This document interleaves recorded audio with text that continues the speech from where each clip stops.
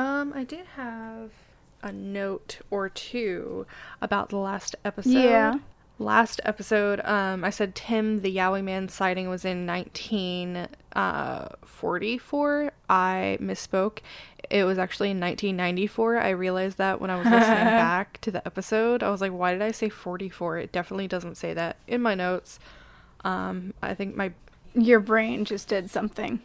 Yeah, I think my brain just mixed the two up. It's fine. It works. So yeah, it was 1994, not 44.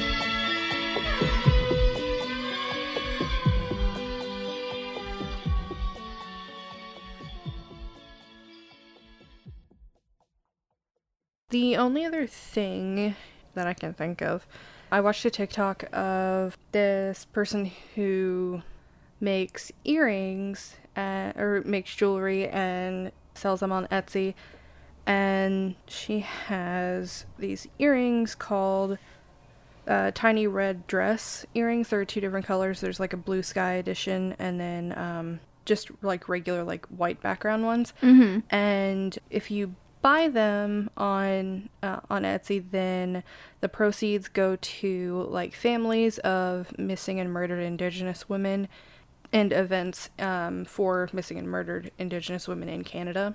Oh my gosh, yes. And her Etsy is Christine Can Bead, ChristinaCanBead.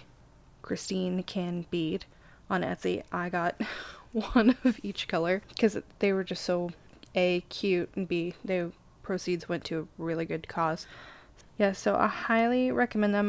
Mine should be arriving in a couple of days. Go do that. They're super cool. I am going to favorite her shop. Okay. So Rachel, where are we this week? No, wait, hold on. Hello. The 8th time is a charm. Slightly a charm. Slightly.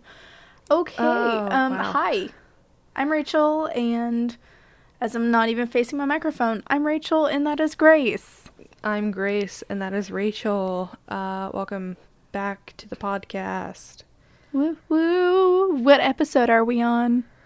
Oh, this is episode 69. Nice. Was just trying to help lead you into that so you wouldn't forget again. Nice. Yeah, I definitely You definitely was gonna forgot. forget. Yeah. I was gonna forget, yes. Nice.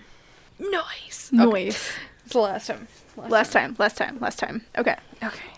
Where are we this week, Rachel? We are in Parkersburg, West Virginia. Wow. Wow, what? Really? So my sources are parkersburgcity.com and wikipedia.org.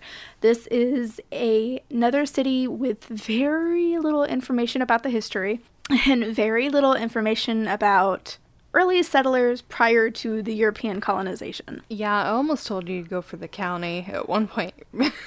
I probably should have. Would have been a nice longer history. And I almost did try to do like West Virginia as a whole, but then I was like, no, that would be different tribes living in different places because there's the coast and then there's the Midland and... Right, plus we've been in West Virginia before. Yeah. Yeah, so, and I really did start. I had like a good paragraph and then I was like, nah. Yeah. Nah. So we'll just go with what I found on the internet. So the city of Parkersburg was originally named Newport in the 18th century, just after the American Revolutionary War. This was part of a migration from Virginia towards the Atlantic Ocean. You know, we're spreading. However, a section of the town that was laid out on the land had been granted to a man named Alexander Parker for the services he performed during the Revolutionary War. Because this was actually something Virginia did. They would just grant land to veterans for their war services. So obviously this guy fought because the land was legally his, and in 1809 the title conflict was settled in favor of Parker and his heirs. The town was then renamed Parkersburg in 1810, it was chartered in 1820, and then chartered as a city in 1860. In 1857, a railroad branch line was built just south of the town. Travelers who wanted to connect between the Baltimore and Ohio Railroad and the Marietta and Cincinnati Railroad would have to have taken a steamboat 14 miles north to Marietta, Ohio. This also drew in a lot of trade for the city.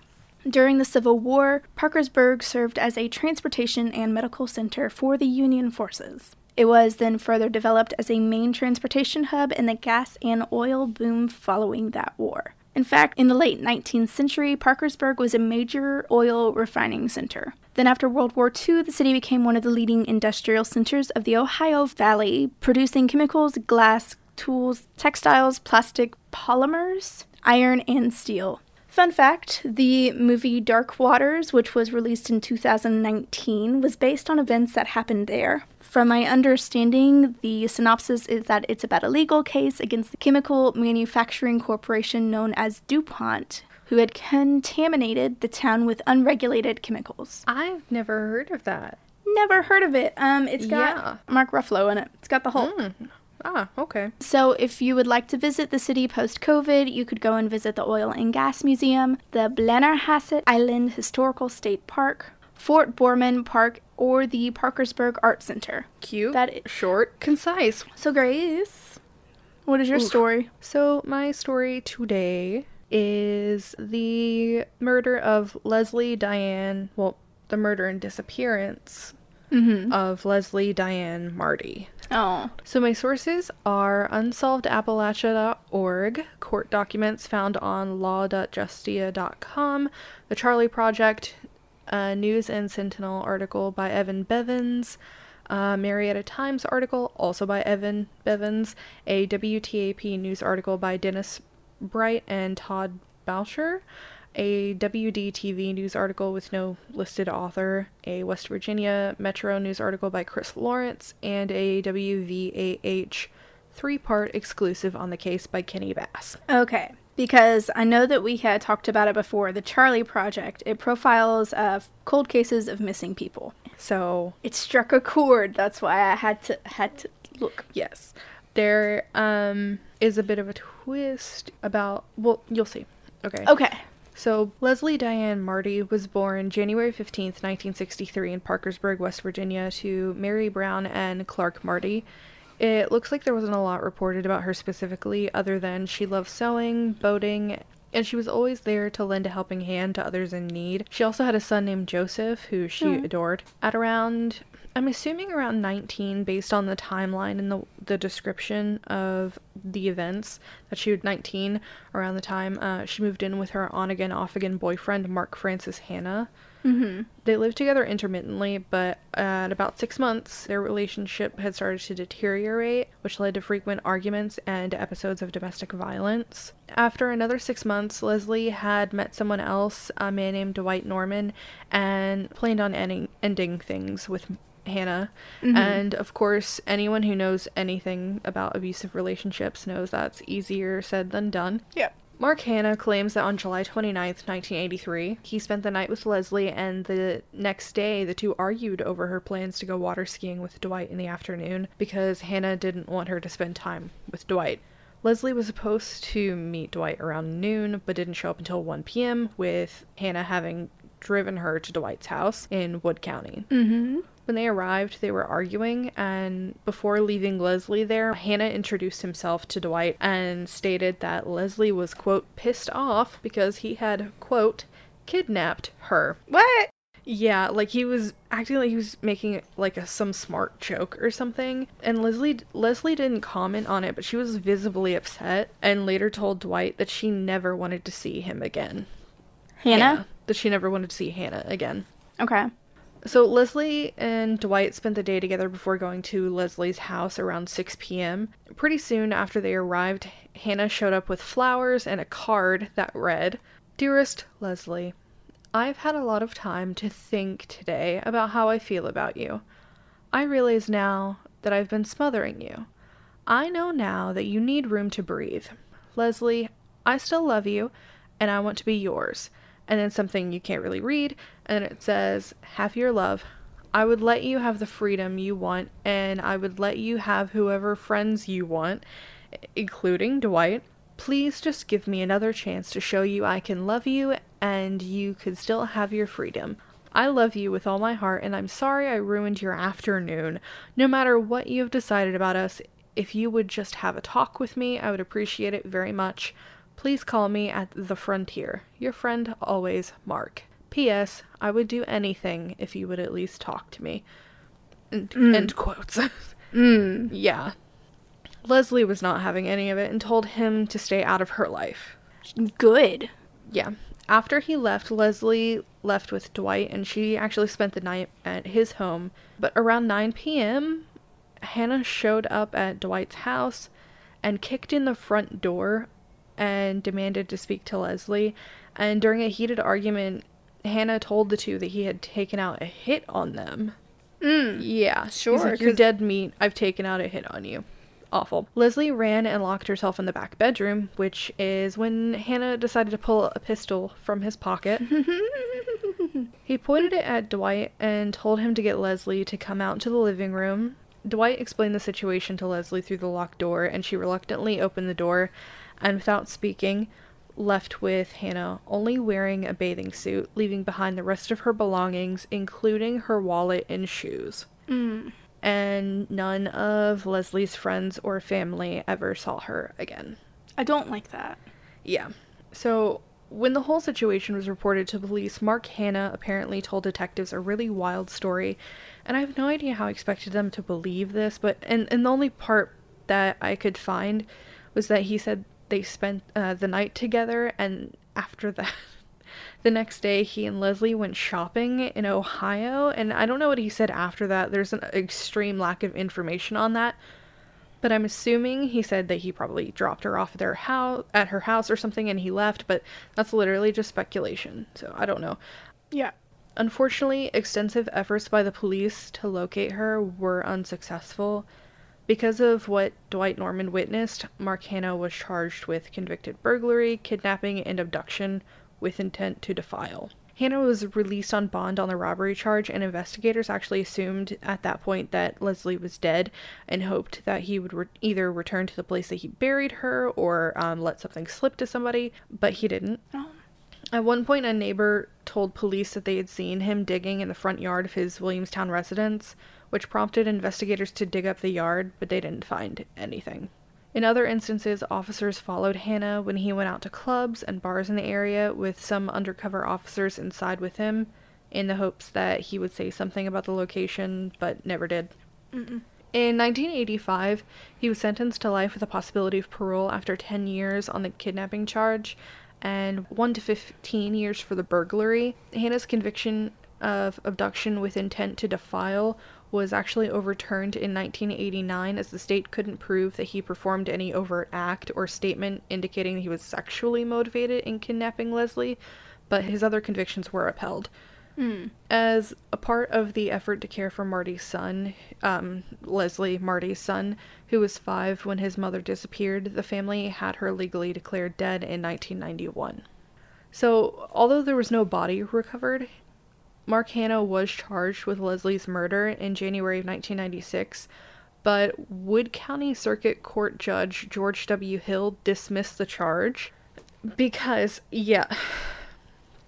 So, Hannah's attorney argued that based on the information that was known, or should have been known at the time of the original trial, that this constituted double jeopardy. And the ruling was appealed to West Virginia Supreme Court, with prosecutors arguing that the kidnapping and the murder were 2 separate events that took place at 2 separate times, but that the information needed for the kidnapping trial was crucial for the murder trial, obviously. So the Supreme Court returned the case to Wood County, and before the trial, prosecutors met with Hanna and his attorneys about a plea agreement for a reduced charge of second-degree murder if he would diverge the location of Leslie's body, but he declined, saying he was going to win at trial anyway. He did not, and was convicted of first-degree murder and sentenced to life without parole in 1998. Good. So, after the trial, Hannah started writing letters to one of the prosecutors, Harry Deitzler, asking for information about the case. Deitzler said he replied to the letter saying he no longer represented the state and suggested to Hannah he do the right thing and reveal the location of Leslie's body, like a good person. Mm-hmm. I just really hate Mark Hanna.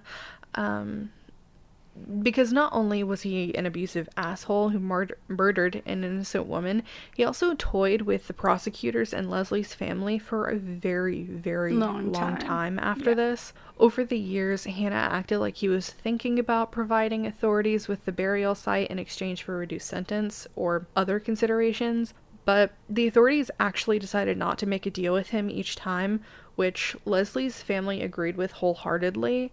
And I know that might sound kind of odd at first to some people, but Mary Brown, Leslie's mother, said, "We don't want him to have the chance of being out, to have the chance to do the same thing to someone else's family member." Mm-hmm. Which is really smart, but also must be a really hard thing to deal with. 100%. So at one point, Hannah did tell Deitzler in the letters that he'd buried Leslie in Washington County, the county just over the state line into Ohio. Mm-hmm. But he never provided the specific location, and yeah. So, this went in for a very long time. But oddly, and no one knows why, but in the spring of 2018, 35 years after the disappearance of Leslie Marty, Mark Hanna's lawyer contacted the West Virginia television news channel WCHS and said Hannah wanted to do an interview with them and would tell them where her body was. I hope a police officer was present. Well, in September, Hannah and his attorney gave the interview. The attorney produced the photos of the burial site in the former Shell Chemical Employee Park off of Washington Boulevard in Belpre, Ohio, and Hannah marked it on a map and explained the exact route he'd taken to get there. So, based on the interview, police began digging at the site in November, and I was wondering why it took them so long. That's months. Yeah. And then I thought that there was a lot of back and forth between the two police departments because it was, another state. Another county. Right, and the FBI was involved, so I thought there was a lot more hurdles that they had to go through in order to actually get permission to excavate the area. Yep. But apparently the biggest thing was that they actually needed to speak with Mark Hanna directly in order to obtain enough information to allow the investigation to continue. And for whatever reason, they couldn't speak to him. It was something to do with the actual prison he was in. Very weird. Drone footage provided by the sheriff's office helped Hannah narrow down the search area, which he actually hadn't visited since the night he buried Leslie, and 2 cadaver dogs separately identified that area, which was a good sign for them. That's a great sign, yeah. Agents from the FBI's Cincinnati field office and evidence recovery team accompanied local officers to survey the site, now known as Creighton Employee Park. Mm-hmm. On November 7th, they began the excavation. The excavation began at 7 a.m. and around 1:30 p.m. pieces of a blanket were discovered, and the team actually began to dig by hand at that point. Yeah. A near-complete set of skeletonized remains was recovered and sent to the Montgomery County Coroner's Office in Ohio. Parkersburg Police Department Chief Joseph Martin said that this was a really rare case for him because of how deep the body was buried. Mm-hmm. He said normally in these types of cases, they're in fairly shallow graves, maybe 2 to 3 feet deep at the most, but these remains were over 6 feet deep. He wanted to make sure no one was going to get them. Yes. Police informed Leslie's family about the remains that were found, and unfortunately her father had passed away, but Leslie's sister Angela Kelly, who was 13 when her sister went missing, she said she logically knew her sister was gone a long time ago, but it only fully sank in when they told her that they recovered remains. She said she was just very happy for her mom because she has a daughter now and couldn't imagine going through what she went through and not knowing where she is the past 35 years. She also said she was proud of herself because she held it together during the phone call with her mom when her mother told her about the remains. Afterwards, she immediately texted her husband and sobbed because she realized that, like, that was it. There was no possibility of her coming back. Mm-hmm. And she said it was sad, but that there was sort of relief at the closure. And while her daughter was convinced, Mary Brown said she needed the scientific proof that it was her before she could buy into another one of Hannah's antics. Because, like, remember, he's been acting like he was going to reveal this location for literally over a decade. Yeah. And then an entire decade and a half before that, or 2.5 decades before that. I thought you said 35. So technically he only went to jail about 10 years before this for her murder. And before that it was kidnapping. Okay. And burglary. Yep. So Gotcha. Okay. Yep. Makes sense. technically. But literally 35 years. So the examination revealed a bathing suit matching the one Leslie was last seen wearing, a blanket described by Hannah, and 2 bullets. A forensic dentist was called in, and a week later, after the remains were found, it was confirmed that it was in fact Leslie Marty. Angela Kelly said that Leslie was an awesome sister, that she wanted to be just like her as a kid, and that her son was her world. She also said she would protect and help anyone. If she was your friend regardless of anything. Her mother said the same, especially if someone was having a bad day. She would just sit and talk with them until they were feeling better about themselves. She loved to help people. She also said that she can only imagine what she would be doing now if she was still here, and that it would be something awesome. During that 35 years, the family actually never held a funeral, but on Tuesday, December 11th, 2018, the family held a service and visitation at Sunset Memorial Funeral Home in Parkersburg. Instead of flowers, and because Leslie was a victim of domestic abuse, the family asked that donations be made to the Family Crisis Intervention Center in Parkersburg, West Virginia. We've had at least one episode where I've mentioned some resources before, but I'll say it again. Absolutely. For anyone who needs it. If you're looking for ways to help those in domestic abuse situations, or if you are in that situation yourself, there are, of course, hotlines for anyone to call, such as the National Domestic Violence Hotline at 1-800-799-7233, or you can go online to thehotline.org and chat with someone about whatever situation you or a friend might be in. The hotline.org also has links with resources if you need help, want to identify abuse, need a plan for safety, or local resources, or if you just want to support others or get involved. Some of the biggest ways that you can help is by looking at domestic violence resources in your immediate area, see if shelters are looking for donations, what kind of donations they need, if they need volunteers, and most importantly, listen with understanding and compassion. Don't blame the victim. If someone is in an abusive relationship, don't ask them why they didn't speak up sooner. No. Don't ask them why they stayed, and don't ask them why they put up with that. It doesn't help them and only makes them feel guilty for something they weren't able to control. And we'll put the links for resources in the show notes for anyone who needs them. 100%. I feel for her, and I feel for her family, and I'm really glad that he actually did get put in jail. Yes, and it was actually kind of shocking because there was no body when he went to prison. Mm-hmm. And all they had was the fact that he was witnessed kidnapping her. There was no foolproof, alibi for him. It, honestly, it was really surprising. Because today, it definitely would not have happened. No. And that was the story of Leslie Diane Marty. I hate that so much. I know, and at one point, a couple of points actually, in writing the story, I had to just sort of walk away. Because, especially the parts Understandable. Especially the parts with her sister, describing what a kind person she was. She said that she looked up to her a lot as a kid. So it was kind of hard to get through. Yeah. Well, hopefully mine will be easier. Yours will be creepier for sure. I don't know about that. No? I didn't get creeped out. Okay. Okay, so my story is that of Indrid Cold, aka the Grinning Man, aka the Smiling Man. Ahaha. So, my sources are ghosttheory.com, encyclopedia.com, reddit.com, trustnomore.com, cryptids.fandom.com, historicmysteries.com, villains.fandom.com, reddit.com, ycorereport.com, skeptoid.com, and fortiania.blogspot.com. All right. So, it's not what you think it is. Just gonna preface that there. The stories that I found that were specific to Smiling Man were nowhere near related to Indrid Cold. Okay.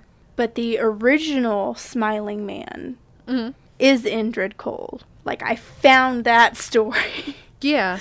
But then you've got the creepypastas where people have made their own stories, and it's nothing like... Not similar at all? Mm-mm. Huh, Nope. Okay. So we're just gonna hop right in. We're just gonna take a little trip back to one of our very first episodes on Mothman. It is regarding the mysterious man known as Indrid Cold. Indrid Cold is most often associated with UFO activity and is believed to be either an alien or that he is connected with the Men in Black. I did not go into the Men in Black aspect because that was going to be way too much. Fair enough. And with, like, the amount of time you had to write. That's also Yeah. the Men in Black is a whole separate story that does need to be covered. Yeah. He is human-like in appearance, unnaturally tall, dressed in a long, shiny, metallic green or blue coat. He is I forgot about the coat. sometimes bald. More often than not, he has his hair slicked back. And just, super creepy looking with his smile that stretches from one ear to the other. The original report on this super fascinating man happened one night in October of 1966. James Yanchidis, I do apologize, I know for a fact that was probably wrong, but that is what Google said, and Martin Mouse Munov were walking home along 4th Street in Elizabeth, New Jersey. They had reached a street corner, which was, just opposite of a local landmark called the Turnpike. This was a very elevated area with a high wire fence and a steep incline. Apparently, a man just appeared behind a bush on the opposite side of the fence. He stood there, staring at the boys, and just grinned from ear to ear. According to them, he had a dark complexion, round, beady eyes set far apart, and they couldn't recall seeing any hair, ears, or a nose. That same night, there was a UFO reported several miles away and at several different locations throughout New Jersey. It was blinding white light that darted through the sky and behind hills. It was reported by civilians and police officers alike. Think about that. How many times do police officers Right. note That's that why- stuff? Because it's a risk to their job, for one. Yeah. That's why I always love the, Air Force witness Accounts. reports. Yeah, Yeah. witness accounts of UFOs, because it's like, why would they lie about that? They are gold. So the most known story of Indrid Cold is the one that I briefly touched on during the Mothman episode. So it's about a month after the first sightings, multiples because there were multiples. Sewing machine salesman Woodrow Derenberger was driving home after a long day of work on November 2nd, 1966. At around 7 p.m., he had reached a hill just outside of Parkersburg, West Virginia on Interstate 77. As he was driving, a sewing machine had become dislodged in the back of his van, so he had to make an unexpected stop in order to set it back in place. He pulled over to the side of the road, leaving enough room for other commuters to get through. The sewing machine was luckily undamaged, so he resituated it and returned to the driver's seat to continue on his way. He didn't get much further down the road when two headlights passed him and began to slow down once they were in front of him. Derenberger was forced to come to another stop, this time in the middle of the road. His first thought was this could possibly have been a police car pulling him over for going under the speed limit, because now he was just going super slow, trying not to, lose any more equipment in the back of his car. Right. And that they would force him to take a sobriety test. However, he dismissed this thought when he realized that the vehicle he was looking at was not a car at all. Huh? In fact, it was more kerosene lamp shaped with a central bulge and kind of flared edges. Oh. The door to this vehicle slid open and a man emerged. To Derenberger, he was average in many ways. He had a deep tan that was unusual for the time of year, and dark hair that was slicked back. But the most striking thing about his appearance was the broad grin that the man had on his face. And of course, the man was heading straight for him. The closer he got, Derenberger was able to note that the man wore a dark overcoat with a metallic green uniform underneath. The man walked towards Derenberger, and his vehicle then levitated to about 50 feet above the highway. When he reached Derenberger's car, he identified himself as Indrid Cold and claimed that he came from a place less powerful than the United States. I don't know why he specified that. Less powerful. Maybe to make it seem like, oh, I'm not a threat. Probably, yes. Because he assured Derenberger that he was flesh and blood just like him, and in no way special or spectacular. I forgot about so much of this. I didn't mention this part in Mothman, that's why. No, but I've heard this before, but I've heard certain parts of it, and I know it's been covered on at least one of the other podcasts that I listened to, but I don't remember, half of this. I didn't remember the kerosene lamp-shaped not car. Not car, yep. They exchanged a few pleasantries, generalities, such as where the next exit was. Because, he's an alien. What do you need to know that for? You're literally flying a giant kerosene lamp. Indrid Cold then encouraged Derenberger to tell the authorities about this encounter. He also told him that this would not be the last encounter that they would have, as he wanted to know more about the human race. While all of this is super flesh and blood just like you. But could you perhaps tell me your personal opinions and facts that you know about humans? So while all of this is super sketch, the weirdest part about this whole conversation was that it was held telepathically.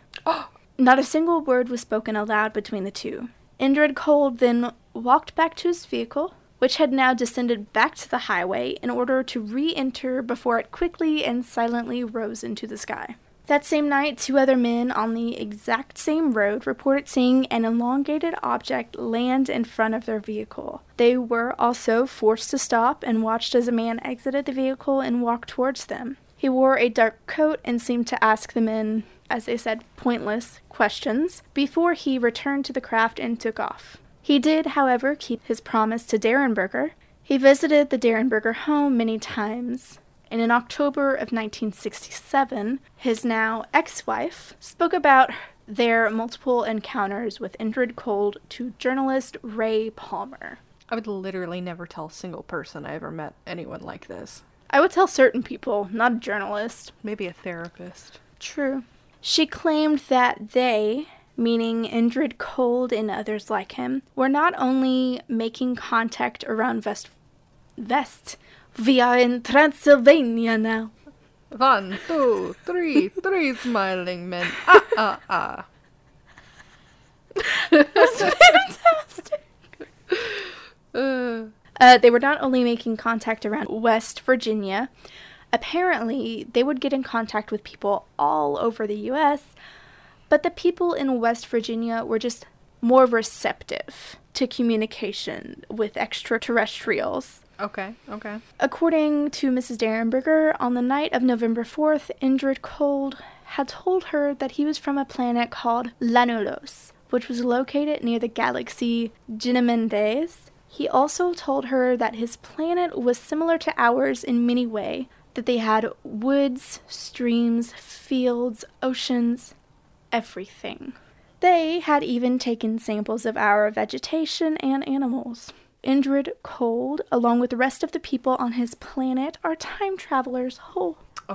The Derenbergers did meet 2 others from Lanulos, Dimo Hassan and Karl Ardo. Derenberger claims that the reason the beings cannot stay here for too long is because they get younger while they are here on Earth, rather than aging, and that their lifespan is roughly 125 to 175 years. Sorry, they Benjamin Button themselves? Yeah, they Benjamin Button themselves. Okay. So they haven't seen it, like the Derenbergers haven't seen it, but they have this theory that if Indrid Cold and the others like him stayed for too long, then they would just poof out of existence. So this is a theory. This isn't something that has been told to them. Yes. Or is that not specifically, like, said? It's not specifically said. It is said to the Derenbergers that they will age backwards while on Earth. But it's a theory that they'll just go poof if they're there for too long. They go poof. Okay. That they go poof. They disappear. No longer exist. According to Indrid Cold via the Derenbergers, the galaxy of Genomendeas was originally settled by the people of Earth who traveled there by spaceships, which means, you know, from long, long ago, people have had spaceships. Or, if they're time travelers, maybe future humans travel, and then they go back in time. But see, what Indrid Cold told the Derenbergers is that they arrived to their galaxy and their planet via space travel, but then forgot about it until just recently when they started visiting again. Okay. Yeah. That's okay. The people of Lanulos are also apparently religious. They believe in one God, the Father of all, and the Creator of all that is good. While most of the time the people of Lanulos communicate telepathically, they do in fact have a language. According to Derenberger, the written language is kind of Asian-like. Okay. Like, I don't know a better way to say that. Because he said Oriental. Oh. And I don't like that phrasing. No.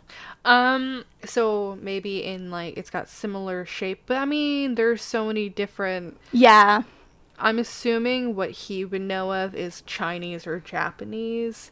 So maybe he means more... shape similar, because they are also different.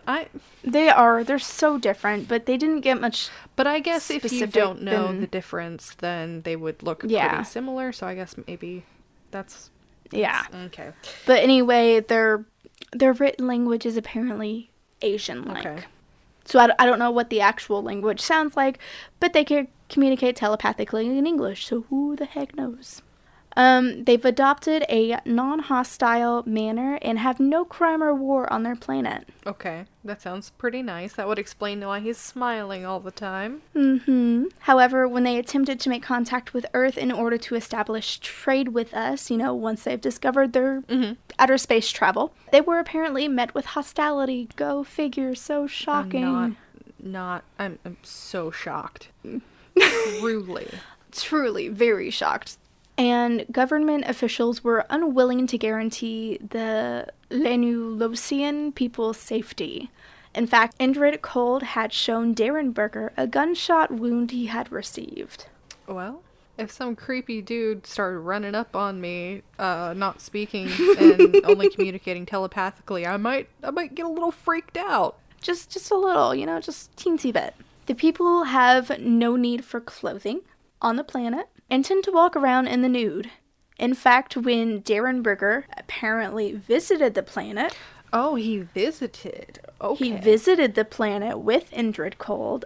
I could not find the original account of this, so I don't know how authentic it is. But when he visited the planet, he was given weird looks because of his clothing. So he soon adopted nudity in order to blend in. Okay. As you do. You adopt customs when you visit places, so, you know, good on him. Open-minded. After these two incidents in November of 1966, the story of Indrid Cold became a big one. And suddenly, multiple witnesses were coming forward under anonymity to talk about the lights and strange alien creatures that were popping up, shown around. And that is, I'm assuming, it's purely speculation, how we got to our third sighting of Indrid Cold. So in Point Pleasant, West Virginia, the Lilly family began noticing poltergeist activity in and around their home. This also included diamond-shaped lights appearing and disappearing in the sky. One night, the Lilly's daughter, Linda, was awoken out of a deep sleep to see a man standing at the end of her bed. No, thank you. She described him as a big man. And although she couldn't see his face very well, she could see that he was grinning at her. No, thank you. Absolutely not. When he walked around the side of her bed and stood over her, she screamed and hid under the covers. The natural response. When she looked... a very natural response. But when she looked again, he was gone. So she ran to her mother, told her mother there was a man in her room. When her mother came and checked, there was no one. So, unfortunately, this last sighting, I don't really feel is the actual okay. Indrid Cold. This, like I said, purely a speculation on this one. Definitely a poltergeist, like they said. But because of all the supposed stories in the paper at the time of the man who smiles, right. I feel like she probably could have projected that onto her poltergeist in a dreamlike state. Yeah, I would say like sleep paralysis, but she literally hid under the covers, so yeah. Yeah. But, I'm not an expert. Could be him, could also not be him. In the years since, there have been a few sporadic reports of Indrid Cold and or other grinning, smiling men. One of them was made popular by Redditor Blue Title in April of 2012. In the story the Blue Title tells, they tell of how once their housemate goes to sleep at night, they tend to take a midnight stroll to just, take some me time, meditate, think about their day. And that they had done this for 4 years with no problems. Until one night when they were walking, and they encountered a man who was sort of dance walking towards them on the sidewalk. This is the one that I know the most. Mm-hmm. So initially, the Redditor thought that this man was drunk. So they scooched to the very edge of the sidewalk to try and give them space to pass. Normal thing to do. You don't want them to get near you, right. But you let them through. See some weirdo dancing in the road in the middle of the night. You're like, I'm good. Yeah, you don't want to go near them, but you will allow them to pass. However, the closer they got to this weird dance-walking man, the more that they realized the motions were too fluid to be that of a drunkard. They noticed that the man was tall and lanky, wore an old suit, and had his eyes wide open and constantly staring at the sky with a painfully wide smile. No. The Redditor wrote, "Between the eyes and the smile, I decided to cross the street before he danced any closer." Good idea. However, when they glanced back at where they had just been standing, they noticed that the man had stopped dancing and was standing with 1 foot in the street parallel to them. So this is obviously very concerning. The Redditor then looks forward and continues on their way for a little bit and breathes a sigh of relief when they look back to find the man is not there. Oh god, this is making me anxious. Okay. Except he is crouching in the street, still doing that weird smile grin thing. The Redditor stared at him for a moment and surprisingly stayed standing there while the man quickly sprinted to about a car's length away from them. It had to have been shock. I don't know how he did it. The Redditor tried to ask, "What the fuck are you doing?" But it only came out as, "What the fuck?" Exactly, yes. The man then began to dance his, dance walk again. This time back the way he came, giving, just the slightest bit of relief to the Redditor until he was almost out of sight. Until they realized he was coming back again at full running speed. The Redditor noped the fuck out of there and ran back to their apartment, glancing behind them the entire way, hoping that the man was not following them. He did not, luckily. That's why you don't go for midnight walks. No. You don't. You stay in your house when it gets dark. It's dangerous to go outside at night. If you do decide to go out, have pepper spray, something to defend yourself. I live in the middle of nowhere. I don't like going out at night. Yeah. A lot of comments on this thread were along the lines of, "I have found the best way to keep someone away from me while walking at night is to act like a crazy person." I found the best way to. And they'll keep away have from me. Avoid me when I'm walking at night is to not walk at night. Well, yeah. No, but crazy person I've heard works really, really well. Yeah, especially referring to, the strange dance walking. So, yeah, if I see someone doing that, I'm definitely beelining the opposite. Doing that with some wide-ass smile on their face, I would pee myself. Yes, but also, most Americans really don't like making contact with strangers. That's why we all do the awkward smile thing. Anyway, the story just blew up on the internet and renewed interest in Indrid Cold, and it's ultimately how he became associated with the Smiling Man. But I also found one comment that was posted on cryptids.fandom.com by user Sam Wham on December 27th, 2020. So this is Yes. recent. And it may have solved the case on Indrid Cold and the Smiling Man. Apparently, they have a family friend whose name is Kindred Cod, Oh. who liked to travel a lot. He was a Canadian Inuit, Oh, okay. sporting very native features, the wide nose, the wide set eyes, the small eyes, the darker complexion. And according to the poster, he was a pleasant and friendly man who would always smile even when it really wasn't appropriate. Okay. He even liked sneaking up behind people and scaring them. No. He had a cheeky attitude, a heart of gold, and liked to steal candy from shops and play pranks on people. That's... According to the poster, Mr. Cod liked to travel and was actually in the places of the 2 first sightings. What? Do they have proof of this? He apparently told them himself long before the sightings became public knowledge. And these were only 2 of a long list of similar encounters. The poster said that they're really surprised there's not more floating out there with how often he did this. The man has unfortunately since passed, but the family still has the metallic blue-green zoot suit that he used to frequently wear. Huh. So, you got the suit, you got the smiling, you got the dark complexion. That's really interesting. Yeah. So I don't know how true it is, but if it is, then Indrid Cold was just an old guy who liked to play pranks, and it kind of makes sense. Kind of. That's It kind of fucking creepy. It's definitely creepy. Well, but also, especially since there really haven't been many sightings of the Smiling Man since about the 70s. Except for this one in 2012 that I found that apparently blew the internet up. Right. Which honestly could be some dude on bath salts in Florida. I don't know. Definitely. Especially because he was like bald, I think, is what they said. What does being bald have to do with bath salts? No. Bald as in he didn't match the other descriptions. Gotcha. I was like, what does that have to do with Florida or bath salts?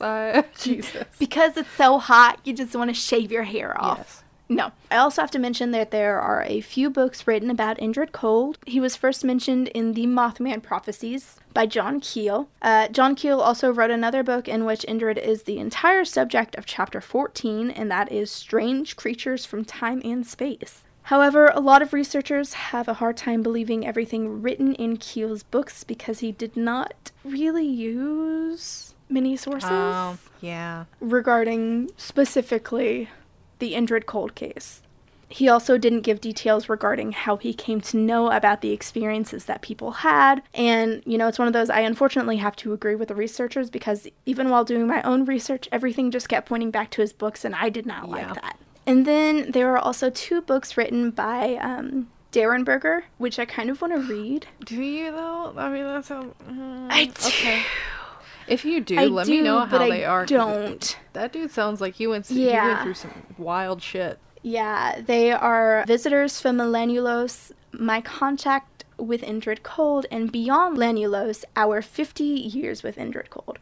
Like, entire books just dedicated to this man and the shit they get up to. Okay. So that is, and I do apologize, there's no real ending. The ending was supposed to be the fact that gentleman who makes sense it could be him has passed, and that's why we don't have really sightings. Fair. Yeah. I do hear, like I messaged you earlier today or yesterday or something, about how I hear a lot about the uncanny valley effect when people talk about Indrid Cold. And I've never heard of that. You've never heard of that? Okay, No. So the uncanny valley, it's a hypothesized relationship between, this is the Wikipedia definition basically, it's a hypothesized relationship between the degree of an object's resemblance to a human being and the emotional response to that object. So like the concept suggests that humanoid objects which imperfectly resemble actual human beings provoke uncanny or strangely familiar feelings of eeriness and revulsion. So, for example, the one that people talk about the most often is the, like, really deeply unsettling feeling they get when they watch the Polar Express. Oh, and see, that's not what I was thinking of. I was thinking of, like, clothes in the chair No, it's like and seeing something. That's the other it's thing. not humanoid object. It's like things that specifically look like humans, that look like humans. like the yeah. AI, like robots that look eerily like humans. Like they're so close, but they're off. And I guess I get it, but it's also one of those things that I kind of don't, because they don't creep me out. But I understand it creeps a lot of people out. Yeah, it's some people have theorized that it's because there is no emotion. No, for some people it doesn't bother them at all, but for others there's the theory that there were human-like creatures that we lived with, that we developed a fear response to, and so that is what that is, which I think is really interesting. Okay. I think the Uncanny Valley more stems from a more like anthropological stance as opposed to just a conspiracy theory.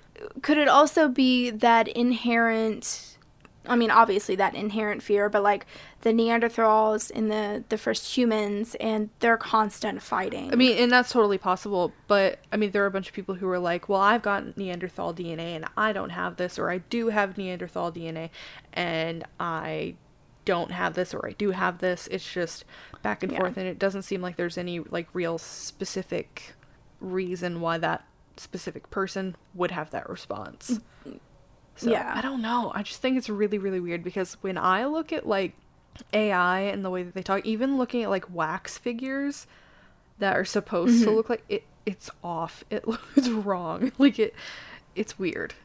Yeah. Now, I don't like wax figures, but I think that's because I can tell they can't move. And I'm just like paranoid it's going to pull a whole weeping angel thing. Yes. There's that, and then, but I don't have the feeling with the Polar Express the way that my dad does, because my dad cannot watch the Polar Express. They creep him out. But I'm fine with the Polar Express. I watch it every year. See, same book. I can watch Polar Express, but the mannequins and God, I'm gonna blame Doctor Who, that first episode of Doctor Who, for my irrational fear of mannequins. I mean, yeah, that's fair. Okay, if you all enjoyed that at all, and we hope you did, you can follow us on Instagram, Facebook, and YouTube at Myths and Misfortunes. Or you can follow us on Twitter at Miss Misfortune, or you can just search for us using the full name, Miss Misfortunes. We'll be there. Be there, be square. Sorry. You can also send us an email to mythsandmisfortunes@gmail.com, and please check out our website, mythsandmisfortunes.com. Our theme music was composed by McKean Fulbright, and our art was created by Heather Marie Atkins. Their websites can be found in the description below. And please don't forget to rate, review, and subscribe. It would mean a lot to us. We really, really appreciate you all. We appreciate you all so much.